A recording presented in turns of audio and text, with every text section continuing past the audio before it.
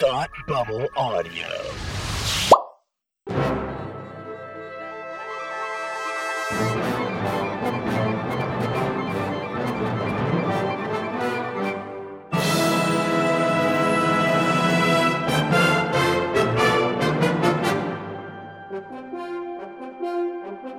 Hi, and welcome to Supergirl TV Talk, the podcast where we discuss CBS's superhero TV outing, Supergirl. I'm Frank. And I'm Tim. And welcome to the show, everybody. As always. Welcome. This is a great one. This is a really fun one. Later on in the show, we are going to talk to the one and only Sterling Gates. Oh, yeah. We've been holding this in for a little while. We're finally out there. We're talking to Sterling Gates. We have some fun stuff going on here at the old Supergirl TV Talk headquarters. There's a lot of news, a lot of fun stuff coming our way with regards to the show. Pilot's been filming, great stuff is happening. We're gonna put a pause on that for the moment because we have a fun announcement for all of our listeners. If you're a Supergirl fan, you're a Superman fan. There's a pretty decent chance that there's some Star Wars fans out there. Mm-hmm. You think that's fair to say? Supergirl's from a different planet. Star Wars are different planets in a different galaxy. Krypton's from a different galaxy. Science. It's science. It's science. Yeah. No, it's not even science fiction. It's just science. It's just science. No, we're huge Star Wars fans, and we know that many of you out there are too. And we're really excited to announce, and that's just on Twitter, that we are giving away a pass to Star Wars Celebration Anaheim. So, that the official Star Wars convention licensed by Lucasfilm happening this April 16th to 19th, 2015. We have secured a pass, and we are happy to say that one lucky Supergirl TV Talk listener will get a chance to grab that pass, go to Anaheim, and be on the ground for 4 days at Star Wars Celebration Anaheim. Super, super excited to be able to give this away. All you have to do is visit supergirltvtalk.com and check out our we have a post about it, a blog post. It says sweepstakes when it passes to Star Wars Celebration Anaheim. All you have to do is leave an iTunes review for the show, hopefully a good one, but leave us a review, and then fill out the little sweepstakes form there on our site. And just all we need is your name and your iTunes name so that we know that you wrote the review. And that's basically it. An email address so we can email you if you win. And that's all it takes. Leave the review, fill out the form, and you're entered in the sweepstakes. And we will be announcing the winner initially on Twitter on March 25th. So it leaves you just a few days to enter. So enter now. Enter while you're listening as soon as you can. We're super, super excited about this. I am really, really happy we're able to get this going. So, oh yeah, this is awesome. Yeah. Even better if you live in that area, actually. Right. But please take advantage of the opportunity. It's a limited time opportunity. You're not going to get to go to something like this for free very often. So check it out. We're super excited about that. Super excited. Oh, my goodness. Frank, you're so punny. I'm quite punny.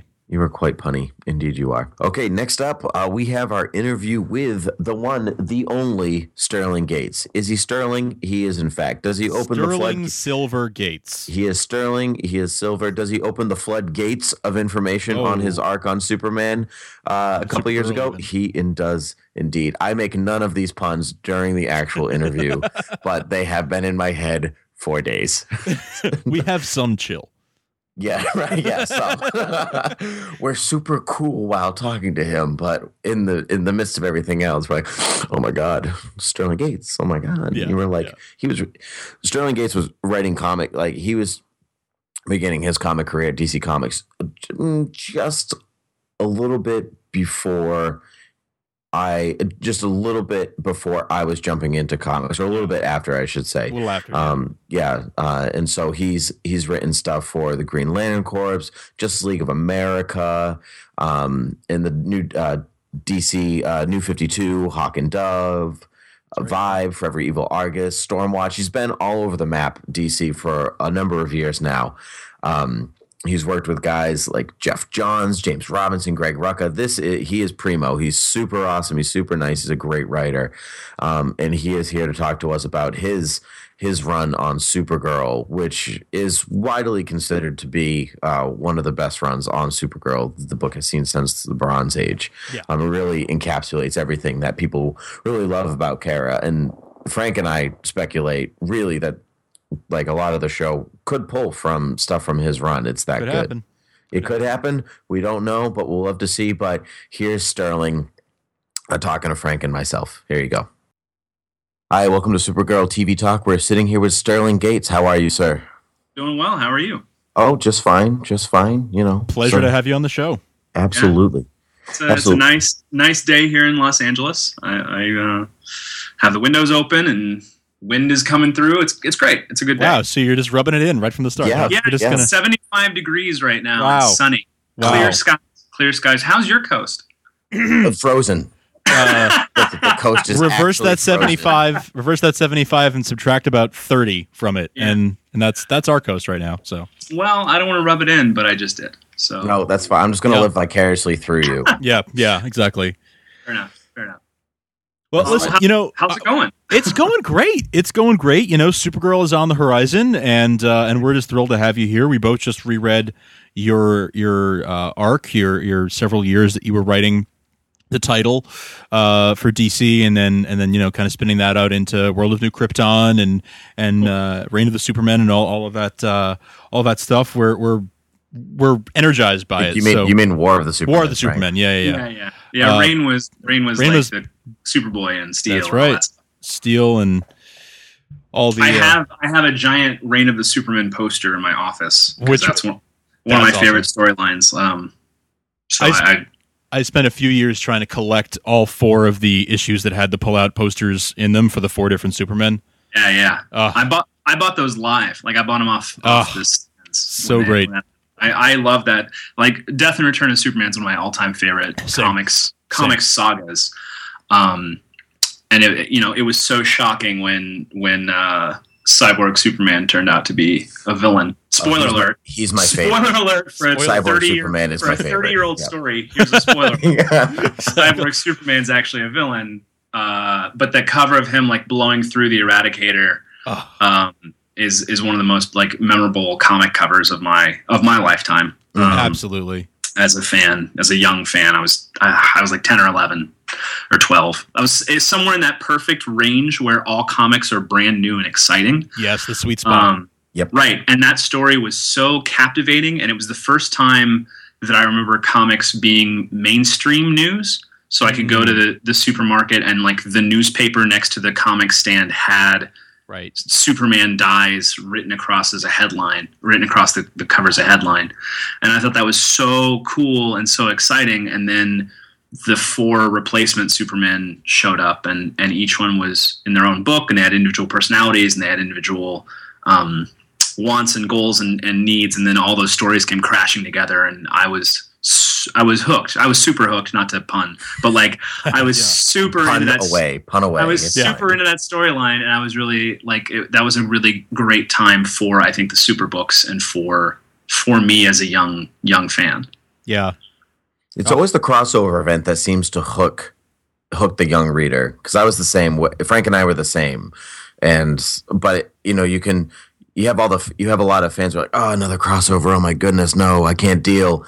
But then you go to the 10-year-old self and like that's what gets you in. It's everybody on the same page and what's going on? Who's that? I don't know. I don't care. This is awesome.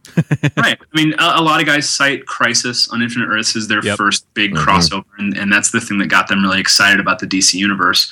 Part of it is the use of characters and having all the characters that exist in that universe thrown together in one larger story that makes the world and universe feel epic and feel big. You know, like we want to see Spider-Man team up with the Avengers. You know, like we get off on those moments. We enjoy Amazing Spider-Man 1 and 2 or whatever Spider-Man movie you like. But like if I can see Captain America and Spider-Man square off, like that is exciting to me.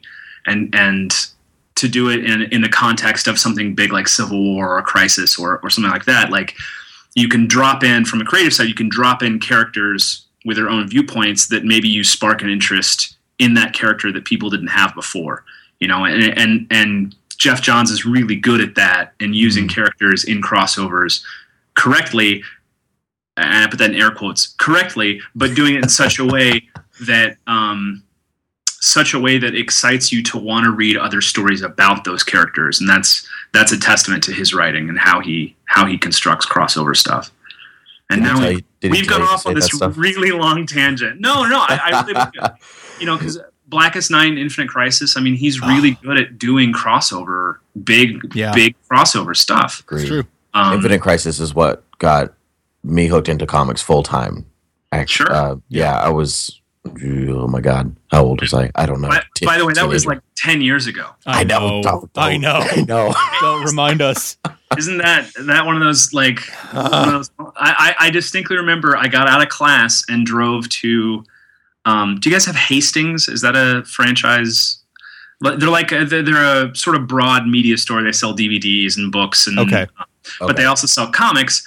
And I went from class to Hastings and bought Infinite Crisis 1 and sat in the parking lot outside. And I remember getting the last page where here comes Golden Age Superman and Superboy Prime, and just screaming and like, holy smokes, this is an amazing. But no, for my money, he's a great writer, and he's really good at character and using characters in the DC universe in a really exciting way that makes me want to read more stories with those characters.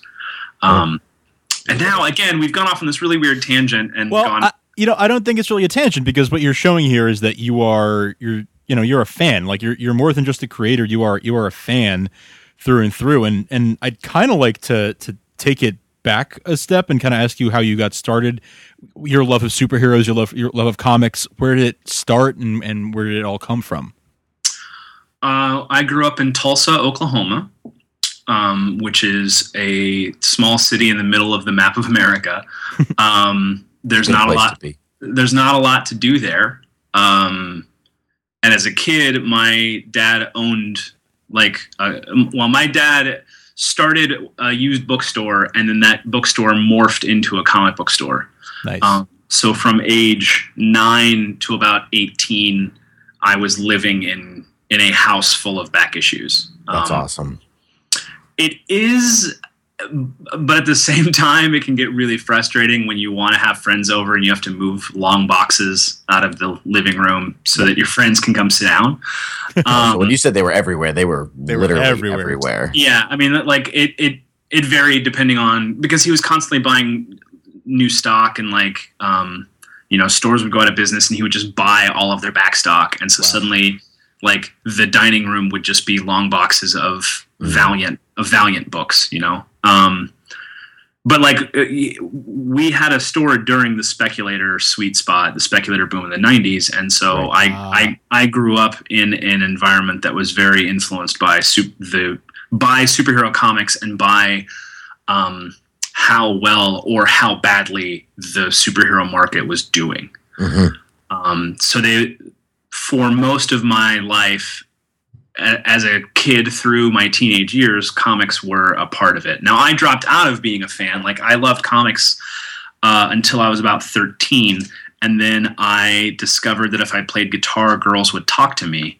And so I threw my life, I threw myself into learning guitar and playing guitar, and became a practicing musician, and like 6 hours a day practicing, and I was in bands and did the whole bit. And then my father passed away in 98, and we decided to sell the store. And when you're a teenager and you experience a loss of that magnitude, you look for things that the person did, that you can kind of maybe latch onto or glom onto, and it helps you to identify with them. And for my father, it was Silver Age comics. Like, he was really into Silver Age books. And so I started going through the Silver Age collection he had cultivated and curated at the store, because we were getting rid of everything wholesale. I mean, we were selling long boxes of books for like $1. Like, mom wanted it gone. And to her credit, she was deep in the throes of grief, and I totally get that. But looking back, it's like, God, like, what was in some of those boxes? Right. But I started going through the Silver Age stuff, and I found a bunch of Flash issues that I really liked. And then that led me to the modern Flash stuff that was coming out then, which was Mark Waid's Flash run. And so much about Waid's Flash run is about the idea of legacy and about the idea of there being a Flash mantle that is passed on when someone passes away. And like, I basically, like, Wally West sort of became my character to help me process the grief of losing my father. So he became the comic character that I would, like, I set out to buy every Wally West appearance ever. And he became my character in a lot of ways. I mean, we as fans take ownership of characters, and we want those characters to succeed, and we want to follow them and follow their journey. And Wally just hit me at a point where I needed someone to walk me through understanding the idea of loss and processing grief and understanding how to shoulder a mantle once that person is gone. And so that Barry-Wally relationship became very emblematic to me because it was about a father-son dynamic, which is what I no longer had with my father because he was gone. And so that led me back into superhero books. From there, I discovered Starman, which again is about legacy and fathers and sons. Talking about James Robinson's run on Starman? Yes. Jack Knight, Starman. Yep. That's great story. And that became the book that my brother and I read obsessively. That led me to Morrison's JLA. That led me to buying Justice League in its entirety, trying to collect all of Justice League. And then Grant took me to X-Men when he did New X-Men, and that opened the Marvel Universe back up for me. Because I had a passing familiarity, because again, like, when I was a kid, I was 10 years old, and I was like, oh, I want to read the complete run of Power Man and Iron Fist. And I'd go to the garage, and I would dig through long boxes and pull out Power Man and Iron Fist issues, and that would be what I read that week. Wow. And so, but I dropped out, and when you drop out, like, you just lose those memories, and you lose that knowledge. But then Grant was doing something really interesting with X-Men, and the X-Men movie had just come out. That's right. That's when I started reading X-Men too. Right at the end of the run, right before Grant's run, and then onward from there. And that just pulled me back into superhero books in a big way. And then I was in college, and when you're 20 years old, you're like, I don't want to read superheroes because that's kids stuff. And so you start getting into Love and Rockets, and you start getting into, for me, there was a formative book called Blankets. Oh, that book is fantastic. Yeah. I love that book. So I love good. that book so lot. Good. I teach it. I'm a teacher, and I teach a graphic novel class, and that's one of the books I use, actually. Great. It's great. Yeah, it's awesome. I used it as the basis for my college senior thesis project. Was an autobiographical comic that I wrote and drew, and Blankets was one of the main things that I cited to kind of convince. Let me drop back. So I went to college, and I went to art school, and I wanted to draw comics. Like, that was what I wanted to do. There wasn't really a degree that would facilitate that at the University of Oklahoma, but they had a film program. And the advisor of the film program, who's a wonderful woman named Heidi Mao, basically said, you can do comics all you want, draw them all day long, but, like, I want you to study the basics of film. And then when I came to my senior capstone meeting, I said, I want to do a comic. And she said, great, but you have to write a justification for the board explaining why you're not making a student film capstone, and explain how it's the same conceptually, because you're juxtaposing images to tell a story. Right. How conceptually it's the same thing, you're just doing it in a different medium. And so Blankets and Understanding Comics and a couple other, Eisner's sequential art book and a couple other texts, they became my main sources that I cited as to why I wanted to do a comic for my film degree. And I wrote and drew that book, and they gave me a degree, and I felt like, well, finally, comics are coming in handy. Having that. And then I moved to Los Angeles, and through a very long sequence of events, I ended up working on a TV show with Jeff Johns. Is that Blade?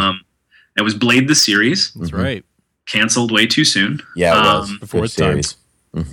That was a really fun gig, but I was the writer's room PA, so I was going to get coffee and collating scripts, and right. I mean, like it was the lowest rung on that ladder. Yeah. And from that job, we knew we were being canceled, and Jeff called me on a Sunday and said, "Hey, I'm writing and directing a feature film. I need a personal assistant. Would you be interested in that job?" And I was like, "Well, you're one of my writing heroes. Of course I would like to come work for you as your assistant." And then about a year into that, I was I moved to LA because I wanted to write television. That was my goal. Right. Okay. And so I was taking all these classes at UCLA on TV writing and writing, like a spec episode of Supernatural and just stuff.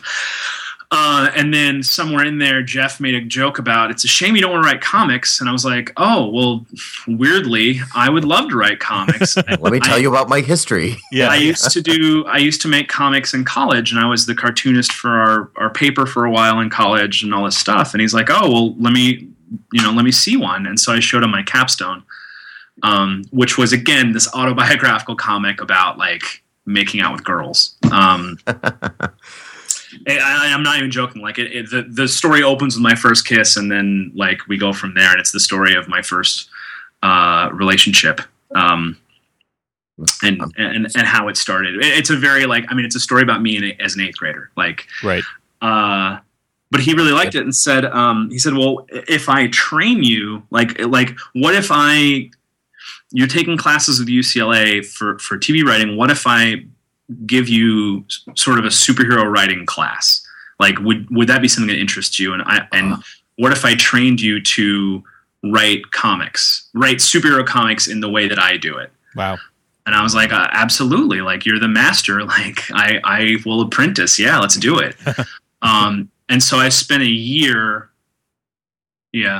a year writing for him, just writing scripts that no one ever saw, writing pitches no one ever saw, like learning how to write superheroes and think in not the same way because we're different people, but like to think more of mainstream comic writing, like think about how to do that and finding strengths and weaknesses. And I mean, it was basically an apprenticeship under Jeff.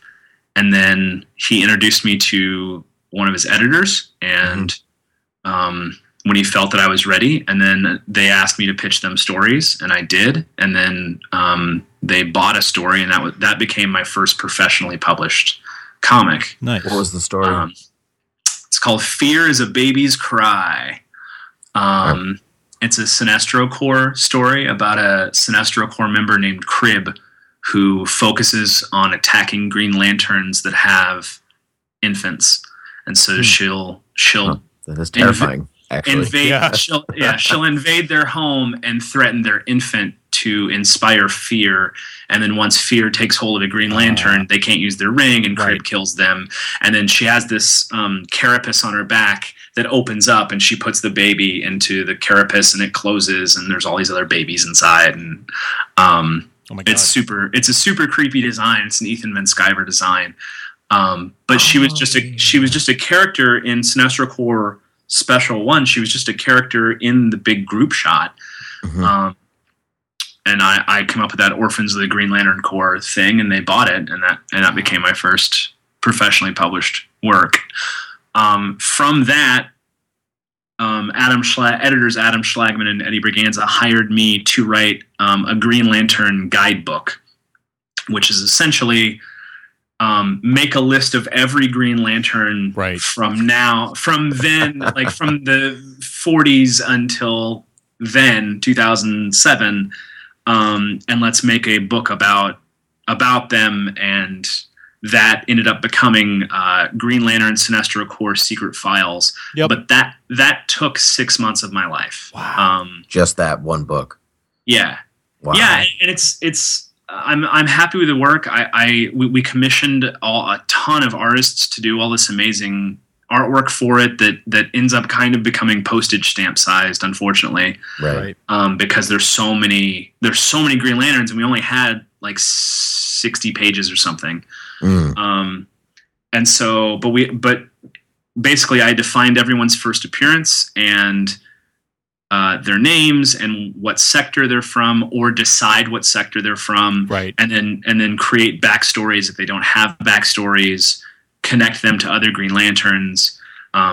And Jeff oversaw all of that work, but it was basically 6 months. When I wasn't doing stuff for the feature we were working on, I was going through back issues of Green Lantern, figuring out who characters were, or making up backstories for these guys. And that was a long process, but I think that book is one of the coolest things I've ever worked on. So you're like a kid in a candy shop at this point, like. Sure. I mean, like, you're commissioned by DC to write a Green Lantern guidebook, and like, oh, okay, and I'm going through Jeff Johns' Green Lantern collection to find all this information. Cool. Yeah. Like, wow, that's so cool. But then on top of all that, I have a day job with him, and we're like, he's writing and directing this feature film, and we're doing like animatics for it, and we're getting storyboards and like all this stuff. So like, it was like, I was tired. I'm sure. I was tired a lot, because it was a really great time in my life, and I really enjoyed doing that work. And anytime I get to work with Jeff, I'm so happy, because he's so electrifying to work with. Like, he's so smart, and he has such a love for the DC universe and a love for these characters, and it comes through in everything he does. And when you work with him, it's just like he ups your game, basically, because he's so inspiring. And still today, whenever I get to work with him, I find it so just exciting to be in a room with him and break stories and work with him. He's such a cool guy, and I'm so thankful that like he helped me get a foothold in this industry and train me, and we still work together on things. That's really awesome. That's the long version. That's how we like it here. Of how I got started in professional comics was I made some stuff. Jeff liked it, and he took me under his wing and trained me as his apprentice, essentially. That's so great. Cool. Who gets to say stuff like that? I know, right? That's reminiscent. You probably hear this a lot, but very reminiscent of Jeff's own story with Richard Donner. Mm-hmm. Yeah. I've heard a lot about Richard. The first time I met Richard Donner, Jeff had just hired me as his assistant. I don't know, like 6 months prior. And we went to a screening of Superman 2, the Donner cut. Nice. Cool. And it was the first time it had ever been shown publicly. And so Dick was there, and Jeff marches me up to Dick, and he's like, "Hey, Dick, this is my assistant Sterling." And Dick like grabs my hand and shakes it. And Richard Donner's a large guy, like he's like 6'3", and I'm like 5'10", and so he's just like towering over me. And he's just like, "I've heard so much about you. You're going to be a big deal someday, huh?" And I burst into tears because Richard Donner is one of the all-time great Hollywood directors, and he's directed some of my all-time favorite. Like, my first memory is Goonies. Oh wow, that's cool. That's a good first memory. Well, yes and no. Like, if you remember Goonies, it opens with the logo, and then, like, we zoom in on the skull. Right. And so my first memory is this skull flying towards me. Oh my God. Which I think sets the tone for a lot of my work. A lot of skulls. I'm thankful every day for that relationship, and I'm thankful for everything Jeff has done for me. And we wouldn't be having this conversation if he hadn't agreed to take me under his wing and really help me both as a creative person and as a writer and as a professional, as a comics professional. Like, it's to his credit that we're even chatting about Supergirl. So when it comes time for you to be put on the book Supergirl, how involved was that? All you? Was that some of Jeff? How does that all turn out for you? Well, I like that character a lot. I liked that character. I'm going to speak in past tense. Like, before I did any work, I really liked that character. And Jeff and James they had plans to do New Krypton. Okay. And I loved hearing about their plans, and said to Jeff at lunch, like, is Supergirl a character that you're interested in involving? And if so, can I pitch something for that, for that book? And he was like, would you want to write that book? And I'm like, of course. Like, she's one of my top, at that point, probably top 10 favorite characters. And like all 70s and 80s Supergirl, like I loved Crisis, like I loved Daring New Adventures, like that version of Supergirl I loved. Yeah, right. I never got into Peter David stuff back then. Like, and it's nothing against that stuff. It's all great. I've read it now, but like it just wasn't something I liked. Right. Back then when it was live, like when it was coming out. Yeah. Kind of like Blade. Everyone appreciates it afterward. Right. And so he said, okay, well, what would you write for an issue? And I said, I don't know. Let me think about it. And he goes, well, okay, we'll take the weekend and, come back and tell me what your first story would be. And so I took the weekend and I wrote, no, actually, that's not true. I wrote an outline and I gave it to him and he's like, well, I like this and this. You should focus in on this idea. And that should be part of your like your spec script. Mm-hmm. Okay. Yeah. And that one idea was Cat Grant writing Why the World Doesn't Need Supergirl. Okay. And so I went home and over the weekend I wrote that issue. Like issue 34, my first issue is essentially with some changes that had to be made for the sake of it. But that is the spec issue that I wrote. And then I wrote a series pitch that most of the main ideas made it into the final version of the run or whatever. And I on Monday morning, Jeff was like, so how'd it go? And I'm like, well, I'll have the script on your desk by lunch. And I gave him the script and he came back and was like, it's really interesting. Let me talk to James about it and see what he thinks. And then I need to talk to the super editors and see if they're looking for if they're looking for someone to take over this book or what. About how far in advance from publication, like from writing this to publishing issue 34, are you? Like how many months apart, years, anything like that? 8 months. 8 months. Okay. Okay. This was like April-ish, and I think it might have been March, and my first issue came out in October of that year. So roughly that far. Wow. So I met with Jeff and James, which was intimidating because I'd never met James Robinson. And again, Starman was a formative experience. Yeah. It was, and I was 25, 26.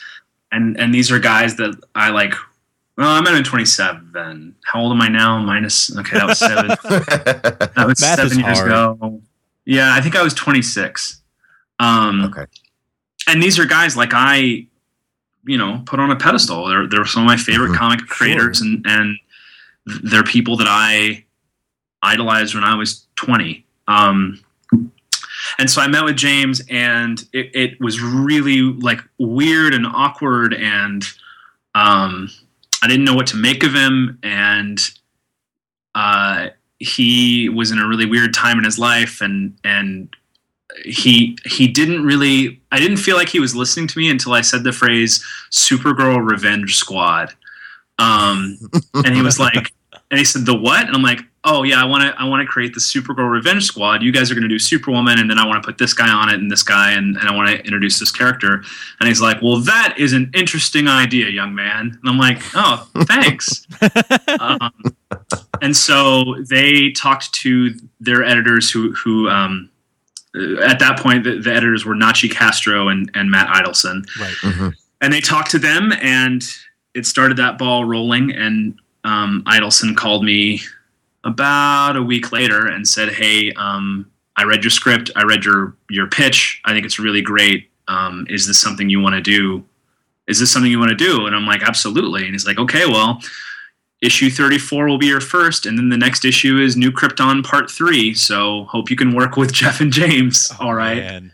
Wow. And I'm like, of course, I'm that guy's assistant. Like I see him all the time. Like, and not knowing what I was in for, because it's a different thing. Like when you work for Jeff versus working with Jeff. Right. You know. Right.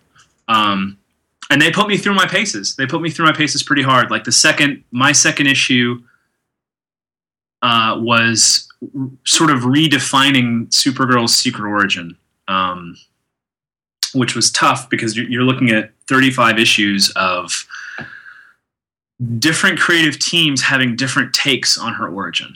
Right. And some were better than others, and some were not my favorite. Like I'm not here to damn Caesar or whatever, but like there are versions that I thought were interesting, and I wanted to play up aspects that I liked, but I also wanted to bring everything in line with the take on New Krypton and with having Kara's parents alive again. And in order to have Kara's parents be alive, it sort of automatically discarded a lot of the secret origins that we'd had for that character before, like the crystal spikes and the killing her classmates. Like, all that stuff goes away if her parents are actually alive. Right. So how do we redefine that secret origin and make all of those things align, and clean it up so it still has elements of the classic Silver Age origin, which has existed for 70 years and 60 years. Like we should keep that because it's been successful for this long. But we should also at least acknowledge those stories, because I never want to be the guy that says, well, none of that stuff happened because I said so. Like, that's not my goal. That's not my job. Yeah. As a shared universe comic creator, that's not my job. Right. So Grant Morrison of you. It was trying to find a way to make all of those origins work in some capacity, so that readers didn't feel like we were discounting the 3 years of their life they'd already invested in this version of the character. Right. But doing it in such a way that would offer us new platforms for storytelling and hopefully help the character now, and help build her world more. You know, like I don't want to. I'm one of my first things I ever wrote was this one shot starring Prometheus, and I killed a bunch of characters in it, and I still feel bad about killing some of those characters because it was taking those stories away in a way that I regret now. And at the time, it was, well, here's the assignment. This is what you have to do, and I get it, but if I had those stories to write now, I'd do it differently. And I'd be more mindful of, not shutting the door on any one character just for the sake of it. Right. So Supergirl, like, it was important to me to reference those previous secret origins and put them in a context that would allow us to move forward cleanly, while at the same time, like, giving us new but familiar version of her origin, and tying it back into Brainiac, which Jeff had already set up in Superman Brainiac, and New Krypton. What, Brainiac is the force behind a lot of the events of New Krypton. Right. Can we tie Supergirl's origin into those elements, while at the same time, making sure that, like, the crystal spike thing doesn't completely go away, or right. And people have accused me of hand waving, and it's like, it's not really hand waving so much as me really carefully considering what works and what doesn't work, and deciding it's more important to have a positive secret origin for our character, and not, you were going to murder all of your classmates. Right. Right. Like, And in the post 9/11 world, besides school shootings and this and that and the other thing. Yeah, in a post Columbine, like, I was a teenager during Columbine. Like, Columbine happened my senior year of high school, and it was terrifying. And I didn't. That origin for me never quite worked, and I never felt like it was. Not that it's the wrong take, I just didn't like that take. Sure. Right. But I wanted to be sure to acknowledge, well, that happened in some capacity. It was kryptonite poisoning. She hallucinated those events because we don't fully understand what kryptonite poisoning does to a Kryptonian's physiology or psychology. And so, the first thing we tackled, Jamal and I tackled, was, can we do this and not make it hokey. And so we drew from Superman 2. Like we did the crystal chamber thing from Superman 2, and we put her in it, and we pulled all the kryptonite out of her system and restored her previously lost or manipulated memories, and now those stories exist for that time period, but they're not affecting us in context of New Krypton. No, it was an excellent idea. It doesn't really offend anybody who loves that stuff, and it gives the character new breath and growth to run and be free and become a whole person without this weight upon her. It's good. Well, and then we gave her a different weight because because her father gets killed. Sure. And right. And then that changes her relationship with humanity, and that changes her relationship to the Kryptonians and to her mother, and that's where we started really digging in on this stuff. Right. Because that story and that event allowed me to take her in a very interesting direction, and make her unsure of where she fit in within these two worlds. Right. She grew up a Kryptonian, but she spent X number of years on Earth as essentially an immigrant. And now she's not really sure if she wants to be Kryptonian because, wow, they have some wacky ideas. And she's not sure if she wants to be human because, man, one of them just slaughtered her father in front of her for no real reason other than he existed. And so it was just bouncing her back and forth across that entire story. So you're never really sure where she's going to side. Right. Yeah. Well, and all the supporting cast that you had around her they were also 3-dimensional, that it wasn't just like, oh, our mom's, we don't like her, so she has these moments of being truly compassionate and truly motherly, but at the same time, she's the staunch leader who's this and regimented that and that, trying to teach her daughter a lesson. So as a reader, you're like, you don't even know where you want her to end up. Right. Yeah. Right. And I mean, Allura, I find Allura fascinating, and I am sad. There was a time in my life where I was very sad that I wasn't writing that Allura-Kara relationship anymore, because I find, I mean, it's rare for comics to tackle the relation. It's almost always fathers and sons. And so for us to do a book whose primary relationship was a mother-daughter, very strained, yet at times, as you said, very compassionate and very motherly, but a lot of the time strained because of decisions Allura makes on a leader level that affect her relationship with her daughter as a parent. Most of Allura's big decisions came because, well, I'm leading 100,000 people. I have to make this decision because of what's best for New Krypton, and unfortunately, that affects my relationship with my daughter, because she either doesn't know why I make this decision, or I can't tell her because it's a state secret, or I can't tell her because she'll go against me because she's been around these people so long. She might side with them. Like if she knows Reactron is alive in the bowels of New Krypton, she's gonna have a real problem with that. But I need Reactron because I need to find out what he knows before the humans make their move against New Krypton. So it was always the idea of having like this central mother-daughter conflict that's not primarily because of the mother-daughter relationship. It's because her mother has this leadership role that she has to live up to. Right. And just as Supergirl has this role that she has to live up to by having that super S on her chest, like humanity expects a certain type of person to wear that Superman S. Like Superman has set the bar. Right. So Supergirl is always trying to attain that level of responsibility, and her mom's always trying to be responsible toward the planet, and so instant conflict between the both of them.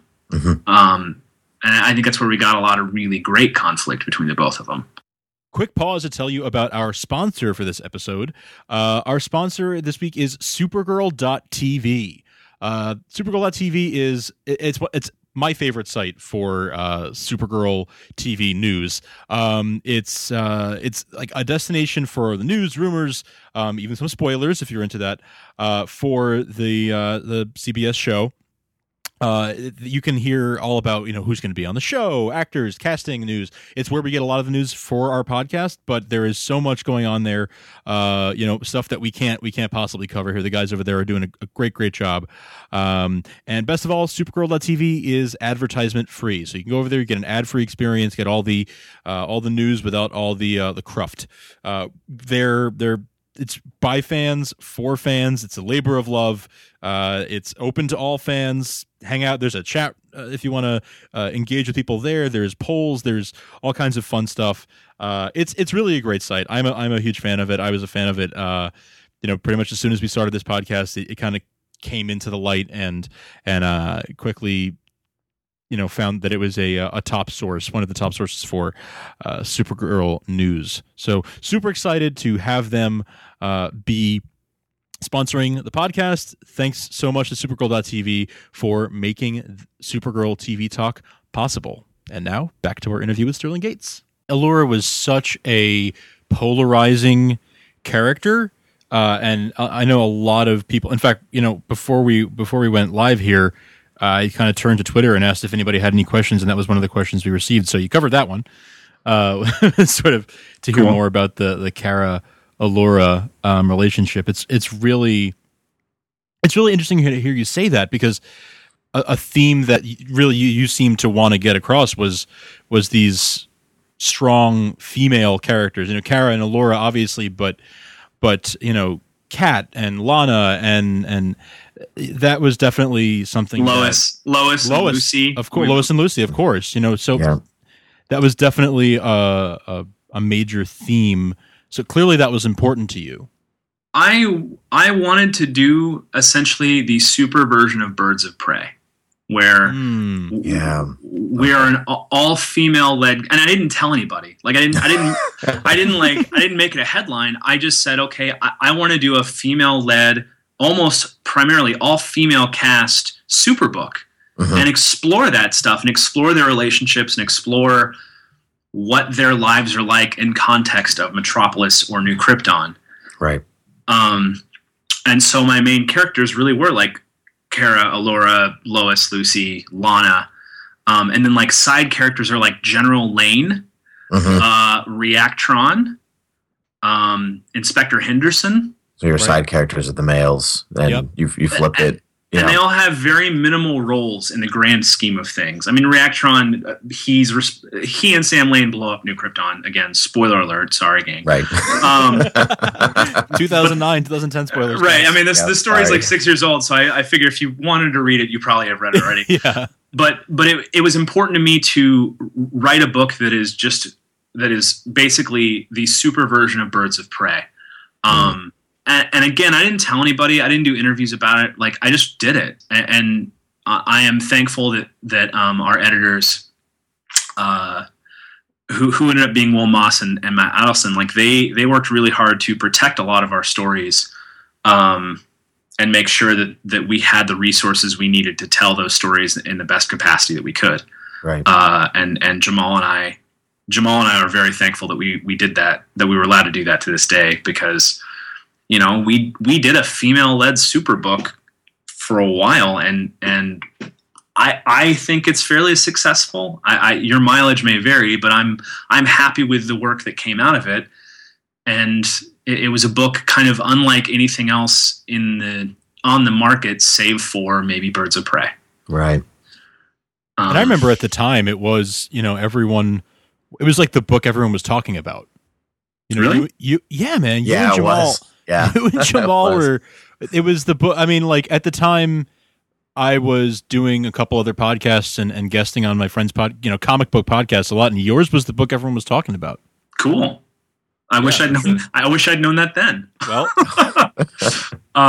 that's great. I had no idea. Like, I mean, a lot of the time you just put your head down and do the work and hope it comes out successfully. And we went on to do I think some pretty cool stories. Like I actually really like Lana Lang, Insect Queen. Like yes, that was good.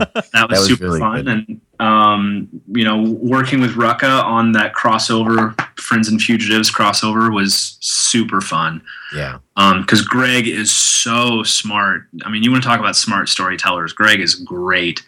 And we just did this. We did this crossover with Action Comics, and yeah, it was a fun, like, all of New Krypton was a really fun time in my life and a really fun time in my career. And then Reactron detonated and New Krypton went away. Right. Unfortunately. Do you ever like look back and think like, oh, that would have been a fun story to write, Sure. during that time? We did one more story after we did two more stories after New Krypton, and it was Bizarro Girl and then Dollmaker. Right. But I think I've said on Twitter or like in interviews, like, we had stories. I had another 30 issues planned. Wow. We make a reference. We make a bunch of references to Supergirl dying, and that was going to be Supergirl 75. Oh, nice. To throw it back to the death of Superman, like 75. we were going to do, right? We were going to do Death of Supergirl, and then, and if we could get clearance, I was going to try to do a thing with Peter David's Supergirl and Allura teaming up in the spirit world to try to save Supergirl from this otherworldly force. Oh, that's so cool! I want to read that one. Yeah, no, me too. But plans change. Like, right. Sure. You don't own those characters, and they called one day and said, hey, we really appreciate what you've done. We're interested in going in a different direction. And, that was fine. It happens, Sure. Like no gig is forever. But there are still stories I would have loved to tell. I wanted to do an original graphic novel called What Price Love? Supergirl, What Price Love? And it was going to be the story of her first human boyfriend and how badly that goes. And I wanted to do it. And I wanted to do it as an original graphic novel, like the Blankets model of what happens if you tell a self-contained story and just sell it as a graphic novel. Mm-hmm. That, it's mostly drama, but there's also superpowers throughout. Mm-hmm. Could we do that? And is there a market for that? And there's tons of stories that I would have liked to have gotten to, but I'm very, very happy with the 30 issues that we did. And like Last Stand of New Krypton, for my money, is such a cool crossover. Like, we got to have the Legion of Superheroes fight Brainiac, and that's awesome. Always a good time. Oh yeah. And War of the Supermen is a slam bang huge Superman and Supergirl centric climactic battle. It is not the climax that we always thought we would have, but it's pretty good, I think, for what we did. So you say it's not what you thought you had. What was the original intention? More issues, longer period of time. If you'll remember, like that was Free Comic Book Day, and then I do. Yeah. Yep. And then we had 5 weeks in that May, so it was like a 5-issue. It's basically a 6-issue story. Right. We had talked about making it the summer event, and it would start on New Comic Book Day and end in the fall. Okay. Oh, okay. And we like expanding out the time frame and expanding out the and maybe doing crossovers with books, like using that Sinestro Corps model where maybe you cross over into some books, maybe you don't. Yep. Right. But we talked a lot about it, and finally we came to the point where it was more valuable to us to blow it up, and not to make a pun, but to blow it up and do it as fast as possible. And just like hammer people with the speed and the ferocity of what became called the 100-Minute War, where New Krypton attacks and lays waste to a lot of the world. And then Superman's in the middle of it trying to save everybody he can. Mm-hmm. Yeah, I mean, it was going to be and James will say this too, like, it was going to be a very different story when we first pitched the finale, and then over time it just morphed into what it became. But I'm happy with I'm very happy with the time I spent writing Supergirl, and I think we got some pretty great stories out of it. I definitely think we got some amazing Jamal Igle art out of it. Oh yeah, absolutely. Yeah, Frank and I met him a couple of years ago. We did, when he was still on the book. I think so. Was it during New York Comic Con? I think so. Yeah. I think it might have been our first trip there. Might have been. Yeah, I don't remember, but yeah, his stuff is great. I've got a signed poster from him. He's the best, man. And yeah. What I would love is I would challenge him just because I always wanted to see what he could pull off. And so he went to France with his family on vacation, and he came back, and I was like, so how was France? He's like, great. And I said, hey, was that a work, like, was that like a tax write-off trip? Like, did you get any work done? And he's like, no. And I said, do you want to get, like, do you want that to be a tax write-off? And he's like, what do you mean? And I said, well, you'll have a script in the next couple days. And so the next issue opens with Nightwing, Flamebird, and Supergirl fighting the French army in front of the Eiffel Tower. Yes. And I made him draw like a good chunk of the Eiffel Tower, which is not easy, and he was so pissed at me. But when tax time came, I was going to say when he got that check back in the mail, super happy. You're welcome, buddy. Yeah, some research trip, but no, I mean, I would just challenge him to draw different stuff, and he would always just slam it out of the park. Like, oh yeah. One of the last issues we did was Christmas themed, and I was like, I want to do a double page spread of Supergirl flying through Metropolis, but then like there's what's it called, garland across the bottom, and there are little like circular bulbs hanging off the garland, and each like circular panel is Supergirl fighting a different supervillain on Christmas Eve. And so I did this long description of it, and I got it back, and for my money, it's one of the greatest double-page spreads he ever drew. Like, it's beautiful. Beautiful. He's really good, and I was very fortunate to be paired with him, and we work really well together, and worked really well together on that book, and I'm happy that people are still finding that material and enjoying it. It means a lot to both of us that people like it so much, even now. Yeah. He understands human emotions through body language better he's than amazing. That's my favorite comic art are always people that when people look like real people instead of posing this way and that way, which has its place for some stories. But if you can make a character do whatever you want without words, with words, whatever, that's the team that I want to read. He did. I did a scene pretty early on where Supergirl goes. Supergirl calls her mom during Who is Superwoman. Supergirl calls Allura, and Allura's like, "Hey, so did you find Reactron?" And she's like, "No, I haven't." And Allura's like, "Get it together, yep, or else." Yep. And like Supergirl gets really like pissed, and she smashes the communicator thing. And Lana comes in, and Supergirl says, "Lana's like, are you okay? What's wrong?" And Supergirl says like, I feel awful for feeling this way. And Lana says, what do you mean?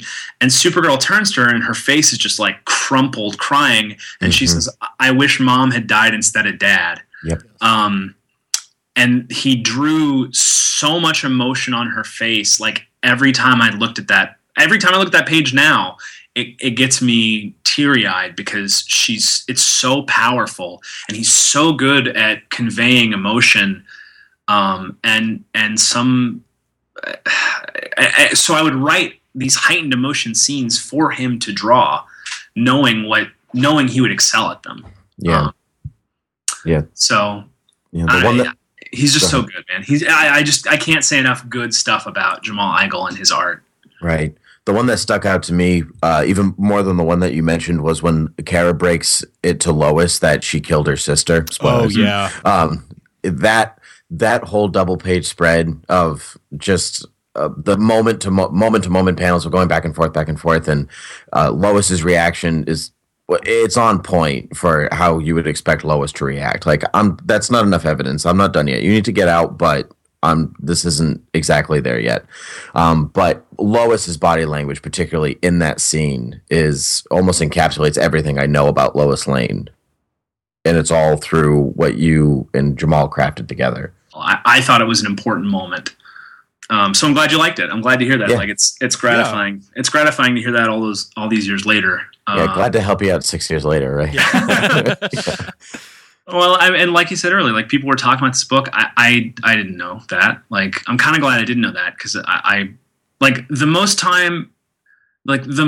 thing that I ever heard about from anybody was the shorts, like putting boy shorts on. Yeah, like that's the thing. That's the thing people talk to us the most about at the time. And again, that was either for good or for ill. Some people were really happy we did that, and some people were really unhappy we did that. Was that a Matt Idelson thing, or did that come from you? Memories again. I warned you at the top of this. This is 7 years ago. Yeah, so you did. Memories, I do. Memories are going to be all over the place. I remember having those conversations. Mm-hmm. I don't know who. I mean, it's Matt's editor, so I'll say it's a Matt thing. And right. But to his credit, like he and Will were always really supportive of when we wanted to do anything like that. Like, right. You know, we wanted to give Supergirl her own apartment. We wanted to give her a home base and a home. And one of the things in my original pitch was like she was kind of wandering. She was just a wandering character, and she would wander in and out of various situations. And I wanted to give her a place to go to both on New Krypton and on Earth, because like she's not Gandalf, you know, like she needs a home, and there needs to be a way to ground her a little bit, so that when she goes off on these crazy adventures, we care, you know, like right. When she says to Lana, I'm going to New Krypton and I'm not sure when I'll be back, and they hug, like that should be a big moment, because it's these, like Lana is the surrogate mother right. / sisterly figure. Yes. Mm-hmm. And like, and that's funny. I was thinking that today when I was reading the final thing, and I was like, oh, so she's like the mother part that Allura isn't.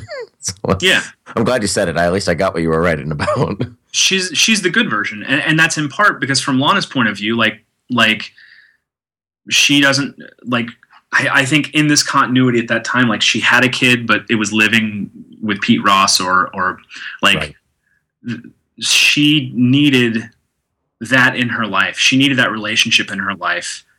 And Kara needed essentially a big sister mother figure to help foster her through very troubled waters. And then her real mom shows up and is a total bitch. And so, so like Lana and Allura became two sides of that parental coin. Mm-hmm. Even though Allura was like quietly, secretly supportive, she never said that to Kara until the very, very end. Right. And whereas Lana was always supportive, but she was hiding something from Kara personal. Right. Mm-hmm. And so I always liked playing those two relationships off of one another. And it generated, I think, some really interesting conflict between all of those characters, and allowed us to really build out Lana as a character, because Lana was really unused too. I mean, at that time in Superman history, she'd been like the head of LexCorp, right? And she'd been married to. She was like the first. Like Pete Ross had been vice president, so she was the first lady, mm-hmm. Whatever the vice president's first lady is called. Like, just really like, again, a wandering character who just sort of been brought in when you needed a familiar face, essentially, to be a in the book. And I wanted to give her a reason to exist. And I love the Daily Planet. I love the Daily Planet. Yes, and right. So anytime I can tie a character to that as the central hub of the Metropolis books, like I would. So Lana became business editor, and now she's got a position where she's close to Lois and Clark while she's helping foster Kara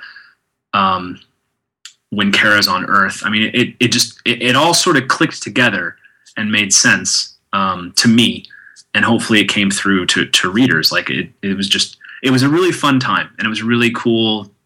was a really cool book to be on, and I'm again to this day like extremely thankful that between Jeff and James and Idelson and Will Moss and then working with Jamal, and we worked with Fernando Dagnino and Matt Camp, and I mean we had a bunch of really great Perry Perez. We had a bunch of really great artists working with us for a period of about 3 years to really elevate these characters. And Supergirl was not. I mean, she hasn't historically been a huge character for a lot of people.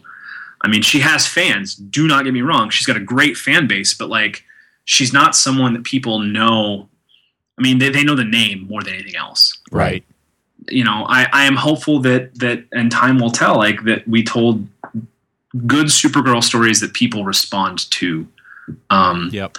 You know, like I am forever proud of Bizarro Girl. Like I think that's good. Dude, Bernard Chang. Yeah. It was a great story, and I'm really glad that we did it because it's a fairly self-contained-ish Supergirl story. Sure.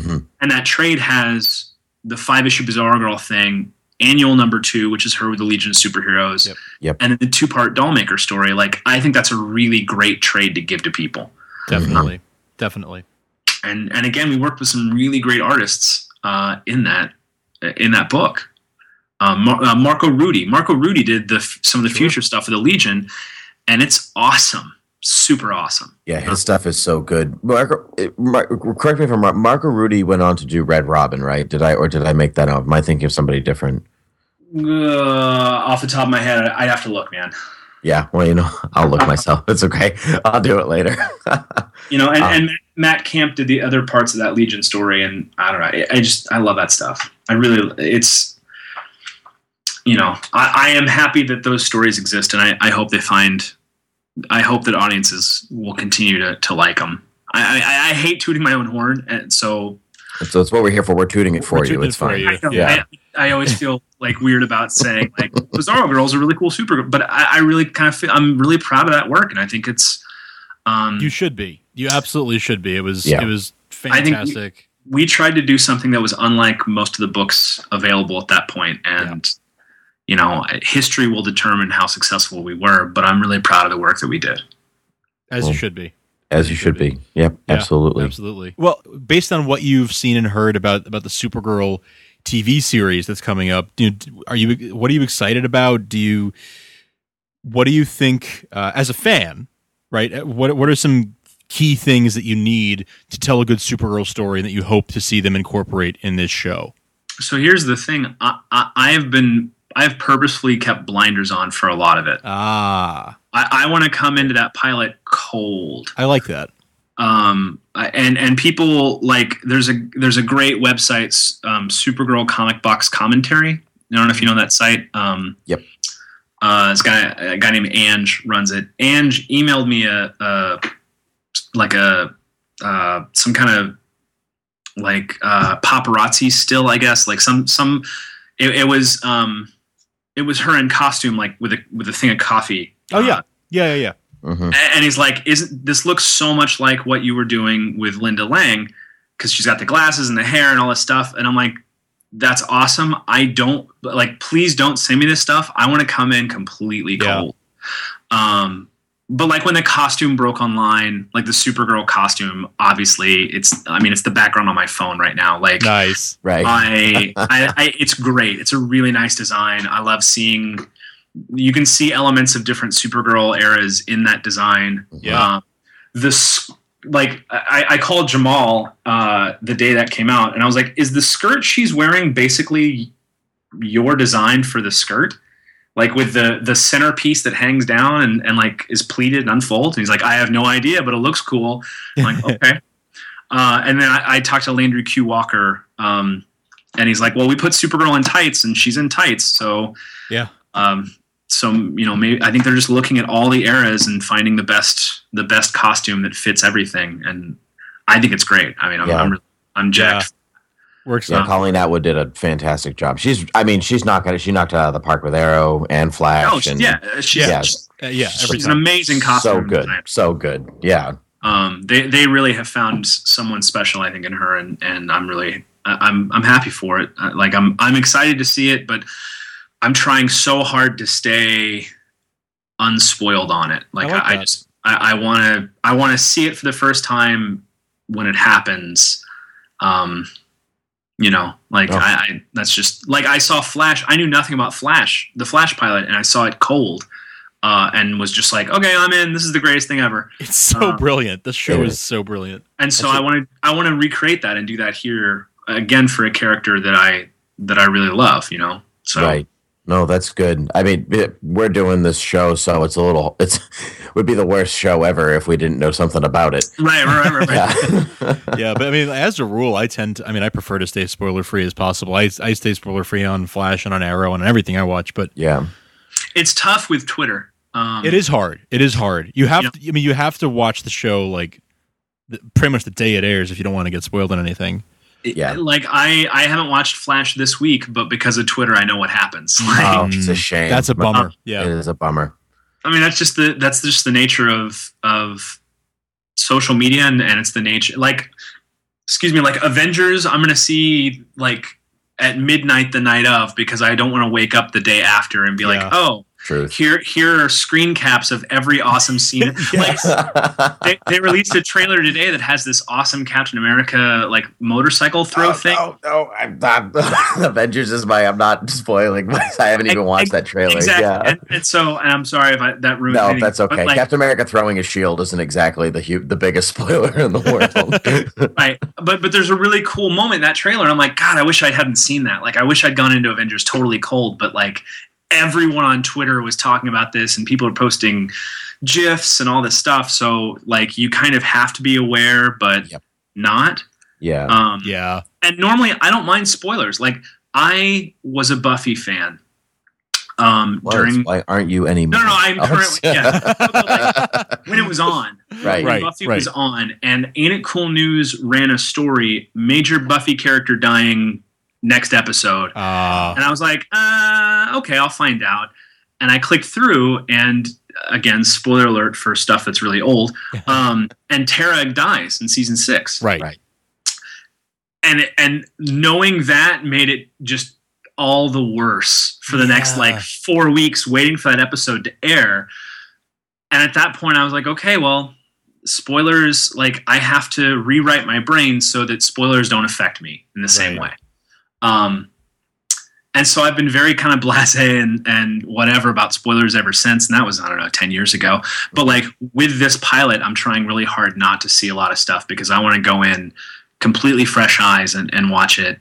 And but by the way, I'm so psyched for it. Like, oh yeah, I can't believe that there's a Supergirl TV show. Like, how exciting is that?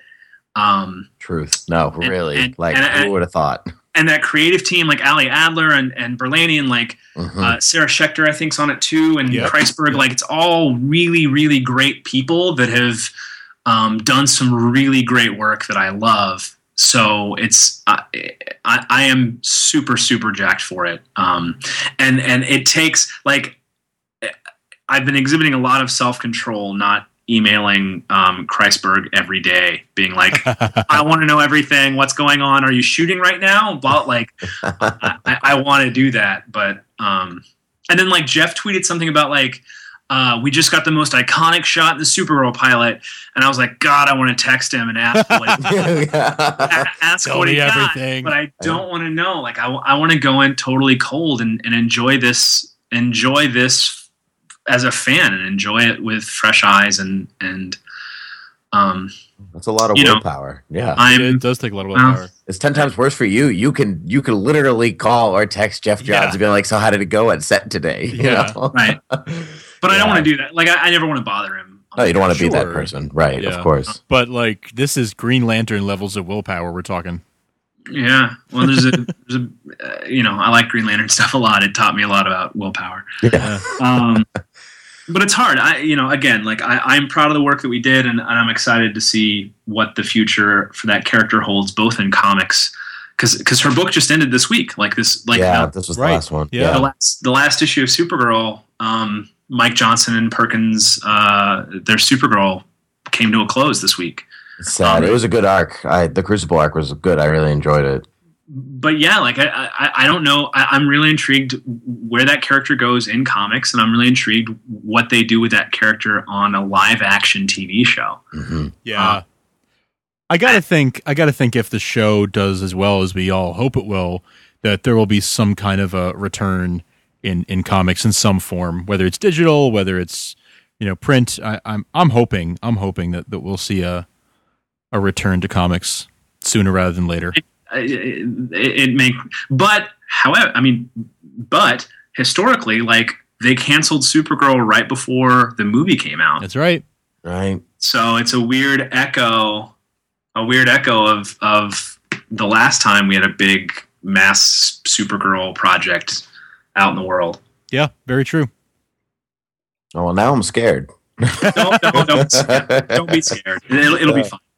It'll be fine. I'm just very intrigued. I like everything I've heard about the show so far, but I'm trying really hard not to find out stuff. Like, I'm trying to come in completely fresh and on the comic side, like, Crucible was a great arc, and Tony Bedard did some really good stuff there, and I've enjoyed this iteration of Supergirl a lot. But it's weird. It's weird to read because it's a character that I obviously hold dear, and it's a very different version of Supergirl. Yeah. I mean, like, I'm so intrigued because, like, the Flash has a rogues gallery, right? Like, you can say name a Flash villain, and you're going to get Captain Cold and Heatwave and Reverse Flash. Like, people know those names. Mm-hmm. Name a Supergirl rogues gallery mainstay, and that list gets pretty short. Reactron, yeah. Like, it's yours. And that was we were always trying to build up those characters, like, and you can go further back and try to pull some of the people out of the 80s. Psy was in a couple issues, and Black Star. Like, there are characters you can kind of trot out that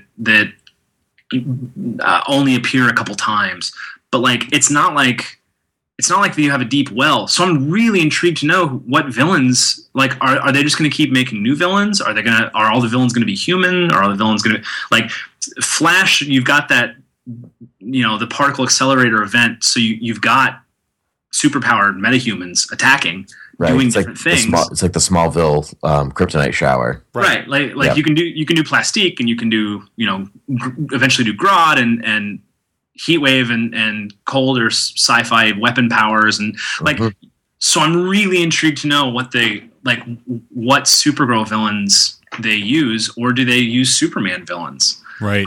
We always ran the risk of almost all of our Superman, like, most of the villains we used are Superman villain based initially, right? Like, like Reactron and Metallo are kind of the same idea, just twisted slightly.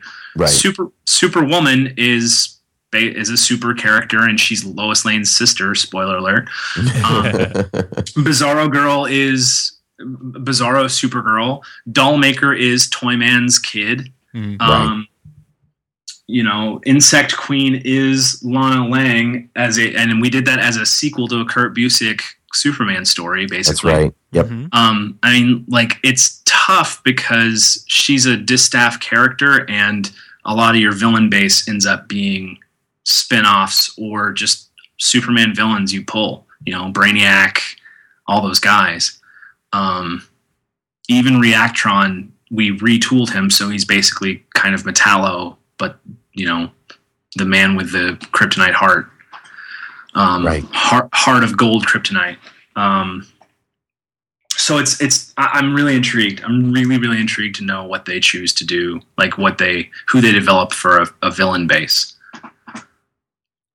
Well, we know some stuff, but we don't want to. I won't tell you. We won't tell you anything. Yeah. Okay, good. Yeah. All right, good. Cool. Great. So they have people, is what you're saying. We've heard rumblings. Let's just put it that way. Yeah. Great. Well, can't wait to find out. Yeah, we can't wait to see it. It's to kind of wrap up everything. Could you tell the audience and us, of course, about Post-Human Project? Oh, sure. Yeah. Yeah, I was to be total bluntness, I was perusing your website, and that one, and I came across. You're the one hit. No, I was the hit of the day. That was me. Sweet. Thank you for one click. You are very welcome. But I was curious about it because it popped. It was the first thing that popped up. And so I watched the trailers that you had on there, and I saw all the awards that it's won and all these wonderful things. And so now I just would like to hear about it from you. Posthuman is an independent live-action teen superhero feature that I was a writer and producer on. Mm-hmm. We shot it's an Oklahoma-based production. We cast crew, shot in Oklahoma, and I mean, I don't even know where do I start? It's essentially 5 kids go on a camping trip. They get superpowers because of reasons. Chaos ensues. And yeah, I mean, it's a micro budget film that we made. And it'll be, we just confirmed our distribution deal. So it'll be available worldwide, in a month. Great. Oh, that's awesome. That's great. So, congratulations. Right, I mean, thanks. Yeah, we've been running it through the festival circuit, and it's been doing pretty well for us with festivals. We made it for nothing. I mean, like I joke to people like you could buy a nice SUV for probably what our production budget was. Wow. Yeah, I mean, it's the story of a young kid who he was a climber and some really bad stuff happened, and his dad ended up leaving, and his friends, he's been going through rehabilitation, and his friends are like, well, before we graduate like high school, let's try to do this climbing trip, the one last climbing trip before we walk across that stage and into the rest of our lives. And so they go camping, and an accident happens, and it inadvertently turns on powers for them, and chaos ensues. So wow. But yeah, I mean, it's indie.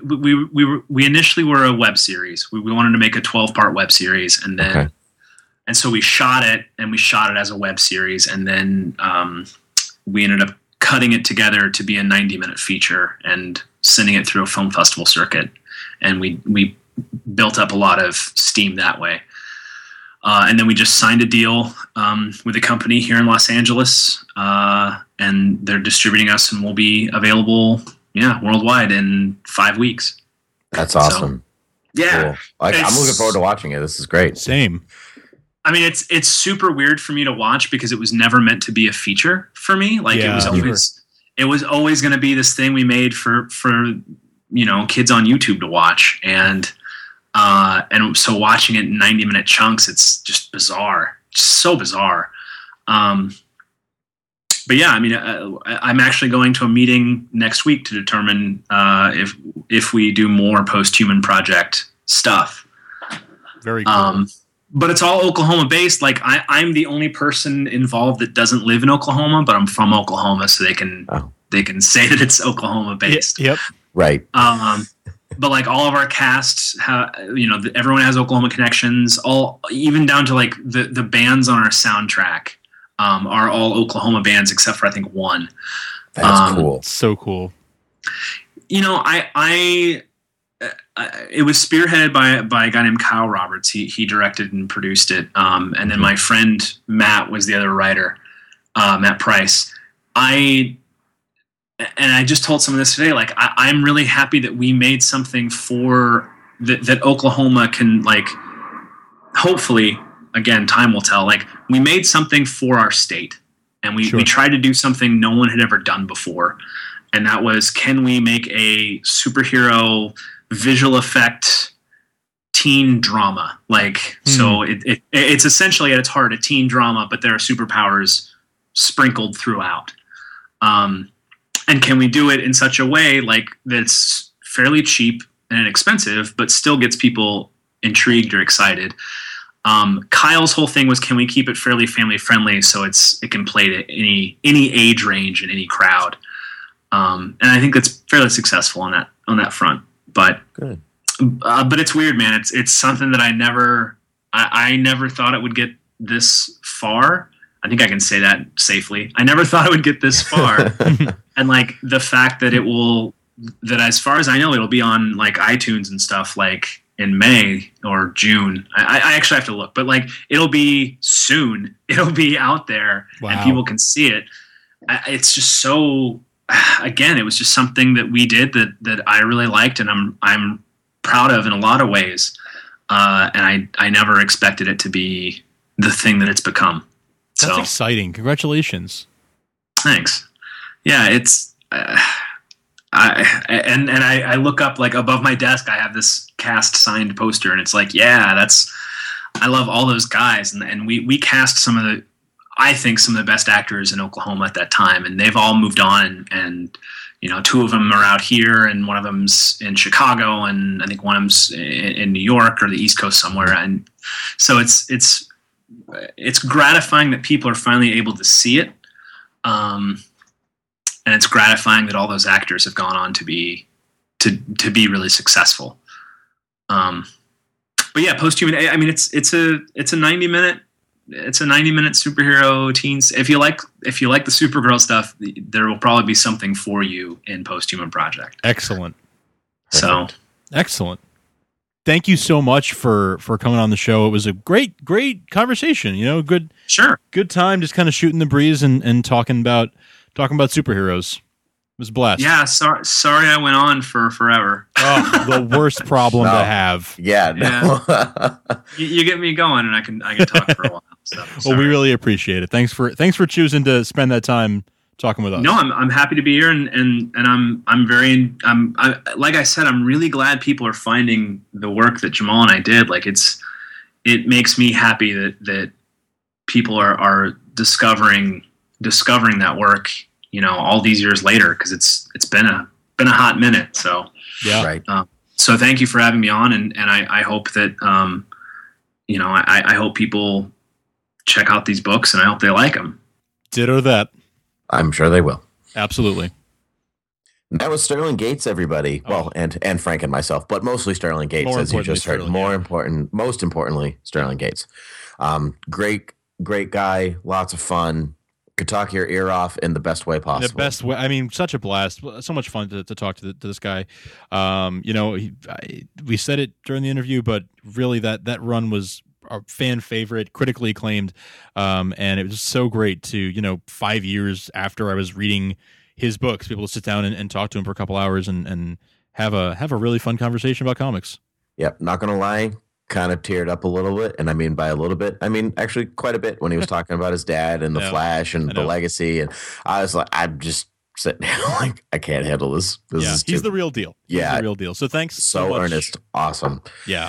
Yeah. Thanks so much to Sterling Gates for being on the show. We really appreciate it, and we had a blast talking to him. We had a super time. Yep. Okay. Super time. Sterling silver time. That is twice in the same episode that we did that. This is no one should ever. Why do they give us microphones? Why did this happen? Oh, we bought the microphones ourselves. Oh, is that? Oh, I have to pay for it. It is. Yeah. Oh. You know what? Okay. All right. Well. All right. You want to close up, Frank? Yeah. Let's close up shop. Let's call it a day. Thanks so much for listening. We are proud members of DCTVTalk.com and the Superman Podcast Network. Check us out on Twitter at TV Supergirl, Supergirl TV Talk at gmail.com. Visit SupergirlTVTalk.com for all the latest episodes. For more news on our Star Wars Celebration Anaheim Pass sweepstakes and all that fun stuff. Find us on iTunes, Stitcher Radio. Leave us a review. Be our friend. Be our friend, be our friend. These are not the real words. We'll see you later, and alligator. Okay, I'm done. Bye, everybody. Up and away. Up and away. See you later. Bye.